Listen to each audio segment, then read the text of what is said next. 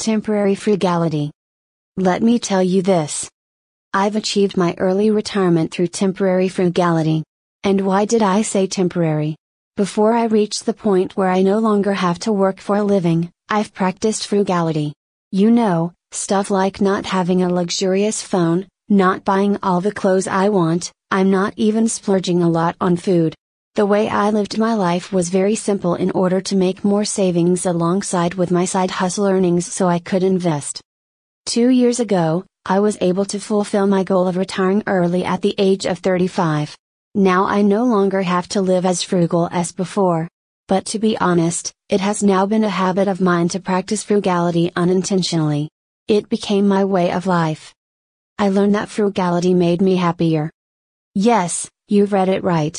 On my way to achieving my financial independence, it showed me that simple joys in life can give me satisfaction.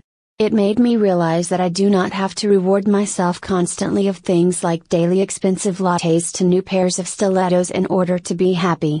It trained me to live below my means without feeling deprived of what I need.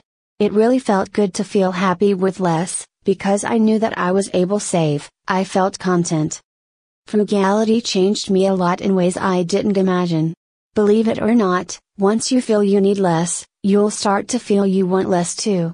Material possessions won't be your main source of happiness anymore, rather, you'll want more fulfilling achievements in life.